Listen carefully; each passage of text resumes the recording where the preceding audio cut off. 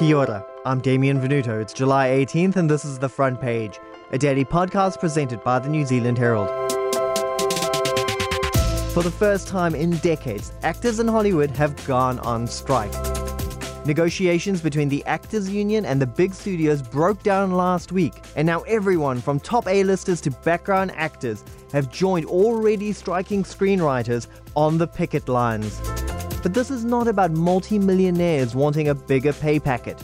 Big questions hang over this conflict about the future of the entertainment industry, from how content is delivered to the masses, to whether or not the people we see on screen are real or artificially created. On the front page today, New York Times entertainment reporter Brooks Barnes once again joins us from the picket lines in Los Angeles as Hollywood questions its future.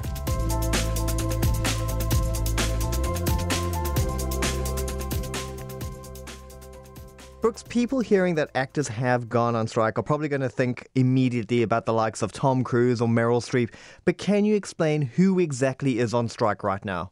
Tom Cruise, Meryl Streep, anyone who is a member of the Screen Actors Guild, which is known as SAG-AFTRA, and there are about 160,000 members. And so that is everyone from the tip top of the A-list to people who are just starting out and have maybe only ever done background work. What does the strike look like? What can and can't actors do right now?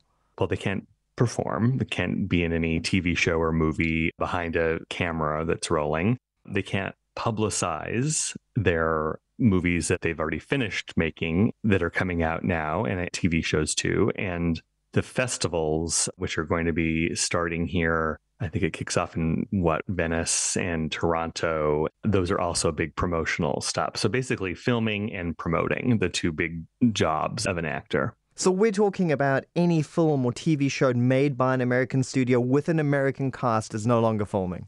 Correct. Does that also apply to those international shows? Because the likes of Netflix, for instance, has a huge swath of international programming also in its lineup. In some cases, it comes down to what you mean by international. So Hollywood, of course, American studios film things around the world, London in particular, and New Zealand. Shows that incorporated American actors had to shut down. So things like, I'm thinking on the movie side, Twisters, the big sequel, Deadpool 3, Venom 3, the next Mission Impossible, those are all filming overseas. The other part, though, is that there are a lot of, and you mentioned Netflix, a lot of international production companies that have nothing to do with American actors, and those will probably keep going, to be honest. Hey,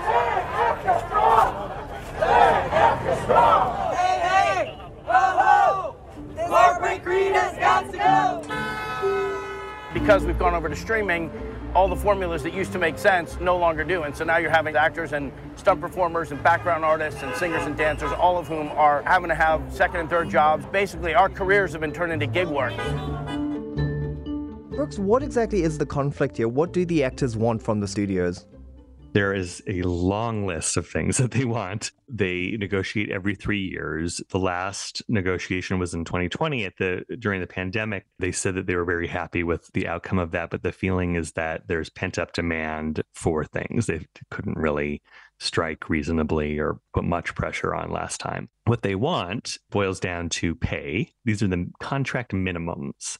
Almost no one works for a contract minimum that you've heard of. Certainly not a name star. They all can negotiate bigger paydays. But the contract minimums, they want higher pay. In particular, they want more pay for residual payments or royalties for streaming shows. So if a show is very popular, let's say on Netflix around the world, they want a bigger payment than if it was just moderately popular or not popular at all. And they don't get that right now. And then secondly, the big sticking point is artificial intelligence. Like the writers who are also on strike, actors want guardrails, assurances, contractual promises that studios can't take their likeness without their approval and their compensation, or that, for example, a studio can't alter a performance using AI without their compensation or approval. Brooks, that actually reminds me of an episode of the Netflix show Black Mirror that aired only last month, featuring a storyline where an AI-generated show was using Selma Hayek's likeness. They said that they were closing the pay gap. They are paying me 1/10 of what they're paying George Clooney. George Clooney is going to be in this show? No, they're sticking his head on a Thomas the Tank Engine reboot. How much are they paying you? Nothing. Nothing? Nothing. That is so f***ed up. So despite AI seeming like this new hot thing, have these concerns been around for some time? We have been concerned, but around the edges. It's really only been in the last 3 months or so, I'd say, that, let's say this year, that fear has really risen to the top and taken hold. Studios, I would point out, have they made as part of the proposal that the Actors Union turned down, studios did make an offer in terms of AI protections. The union said, it wasn't close to being good enough, but it's notable that the studios offered anything because they did not do that with the writers. Has Hollywood ever been in a situation like this before, Brooks, with two unions striking at the same time? It's been a very, very, very long time. So you have to go back to when Marilyn Monroe was a star still. 1960 is the last time there was a dual strike by actors and writers. Ronald Reagan was president of the Actors Union. The Apartment was Best Picture. So you're pretty good with that racket. You should see my backhand. And the actors were holding out for more money in the form of residuals for movies shown on TV. How was that one resolved? It was messy, it's a little hard because memories are short in Hollywood, but it's important because it caused enough pain for those two unions and then by extension, other unionized workers to make major changes in how they're compensated. 1960 action put the residual system, as we have known it recently, sort of in motion. It also created healthcare for the unions and pensions. Really, really important from a labor perspective. So they really pushed the dial towards better worker rights for those working in this industry. Yes, absolutely.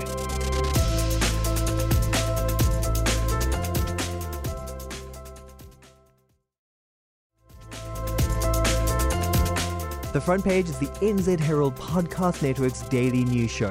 Thanks for choosing to spend your time with us, and be sure to rate and follow us on iHeartRadio or whichever way you choose to stay in the know. Given that nothing is being filmed and these studios will start losing money eventually, why are they refusing to budge, Brooks? The companies say that there are too many other problems at the moment to give the unions what they want. So let's back up a second. Companies never want to give the unions what they want. Just like, okay, sure, these are your demands. Here you go. Let's write you a check, right? It's always a fight. The second thing, though, at the moment is never before has Hollywood as a business so challenged, in trouble, in crisis. Those aren't too big of words. The two big businesses in Hollywood, traditionally, box office and television channels, are both under severe pressure, right? The box office is still 20% down from what it was in 2019, even though we've had 3 years of recovery now. The television business is what really has floated these companies, more than floated, made them prosperous in the last 2 decades. That is now in free fall. So we've got a slowly dying business with box office, a fast dying business with television channels, and this salvation business, streaming, still not making money. So the jig is up, AMPTP. We stand tall. You have to wake up and smell the coffee. We are labor and we stand tall and we demand respect and to be honored for our contribution. You share the wealth because you cannot exist without us. A lot of people have been surprised to learn that the star of the sitcom, the nanny Fran Drescher, is the head of the Actors Union, and we've also seen some other big names put their hats out and in support of this action. There was an immediate impact here tonight at the premiere of Oppenheimer.